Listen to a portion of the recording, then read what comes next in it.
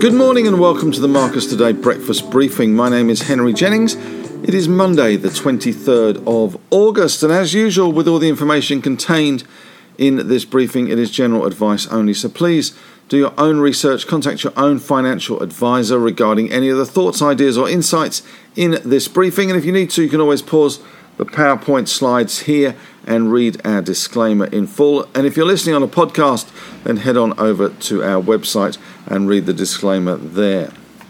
All right, well, a much better night in the US on Friday night. A little bit of end-of-week book squaring. You kind of get that impression ahead of Jackson Hole this week, which has now become a virtual symposium as opposed to an in-person symposium. But certainly a little bit of positivity creeping into the US markets on Friday night. We had the Dow Jones back above 35,000 at 35,120, up 226 points, or up 0.65%. The Nasdaq screaming ahead, up 1.2%, 173 points, 14,715, and the S&P 500 up 36, or 0.81, which is middle for diddle, 44.42 on the S&P 500. The VIX index, as you would expect with this blast of positivity infecting the US markets, fell 14.35%, back down to 18.56. So it does look like the trading range there of the VIX around 16 to around 22 in terms of that index there. Our SPY futures pointing to a 35-point gain, or 0.47%. We did see a 2.2% loss in the index last week on the ASX 200, so we are expecting a little bit of positivity this morning. Of course, that could all be tempered by the 11 o'clock update from New South Wales. In terms of commodities, much better night for iron ore, up 6.8%, $8.90 to $139.10. Funny, it didn't seem that long ago we were talking about iron ore at $220, not $140, but it does seem as if it's bounced off that $130 level, and certainly that will be encouraging for the likes of BHP, Rio, Fortescue, etc. Other commodities, we saw Brent crude, 65.18, down $1.27 or 1.9%. WTI down $1.37 to 62.32. Geez, that's come off a long way, that oil price, about $10 for both of those, 2.15% for WTI, and gold inching higher, up 90 cents. Gold really has been a little bit of a spectator in the recent volatility that we've seen on commodities.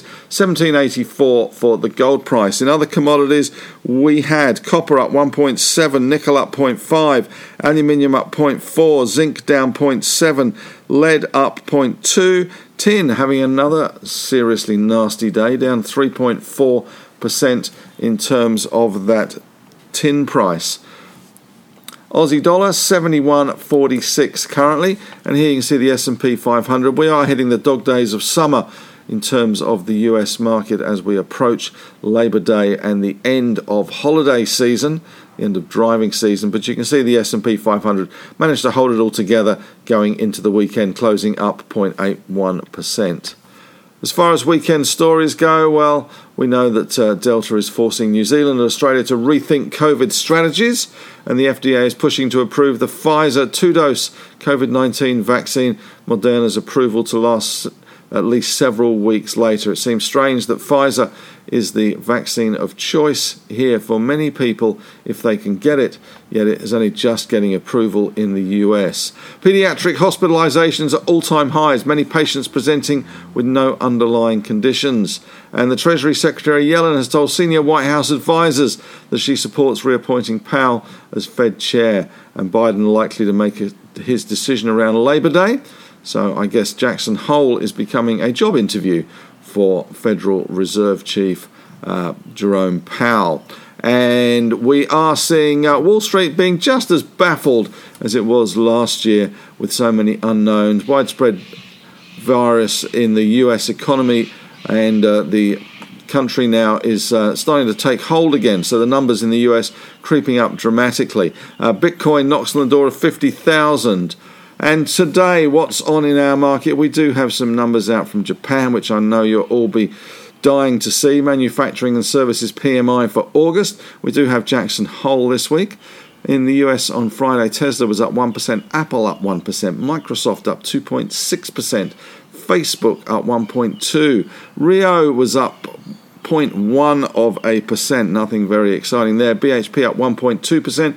And it's hip to be square, up 2.2%, which obviously has implications for the Afterpay share price. 10-year yields in the US 1.26%, Australia 1.07%, Germany minus 0.5%. We have had numbers out this morning with Reliance Worldwide doubling profit and record dividend, with net profit climbing 110% to 188.2 million. And Ampol looks like it's bidding for Z Energy, 2.5 billion valuation there. So that's good news for Z Energy shareholders. And Qantas is reporting on Thursday, and media reports today suggested it could be looking at another equity raise of around $1 billion. And Mark McGuinness, who is was the CEO of Premier Investments, who is stepping down to spend more time with his kids, he's going to remain a long-term shareholder. And battle lines continue to be drawn in Huon Aquaculture, with Twiggy Forrest owning 18.5%, and JBS, which is the Brazilian meat company which is bidding for Huon, may be referred to the FIRB, the Foreign Investment Review Board. And Spark Infrastructure, their numbers drop tomorrow, and it looks like the board could be on the verge of signing off on a $5.2 billion takeover for the company. $2.95 is the reported price there for that one. There has been negotiations around that one for some time now. Question of the day today. What word do you think defines the reporting season so far? Certainly we have had reporting seasons where the word is challenging, and that has been a dominant feature of many reporting seasons recently. But the one word that springs to mind this reporting season, well, the AFR has covered it this morning, is transition. So is that the word you're picking up from reporting season so far? The dominant theme, transition. That's it from me today. Thanks very much for listening. Head on over to the Facebook discussion group. Love to have your thoughts, ideas and insights over there. It's a fantastic group. 3,500 plus members there now. Members helping members is the motto. And thanks to everyone who spent Friday night on the couch, I was going to say, but watching Ask the Analyst with me. We went for about an hour 20 on that webinar on Friday, answering questions and going through around 5 stocks that you guys have suggested as potential whale stocks, potential multi-bag stocks. So if you haven't caught up with that already, there is a link in today's newsletter and on the one over the weekend as well. So it was pretty well watched both in live and on iView Catch-Up TV. Well, that's it from me today. Thanks very much for listening and have a great day.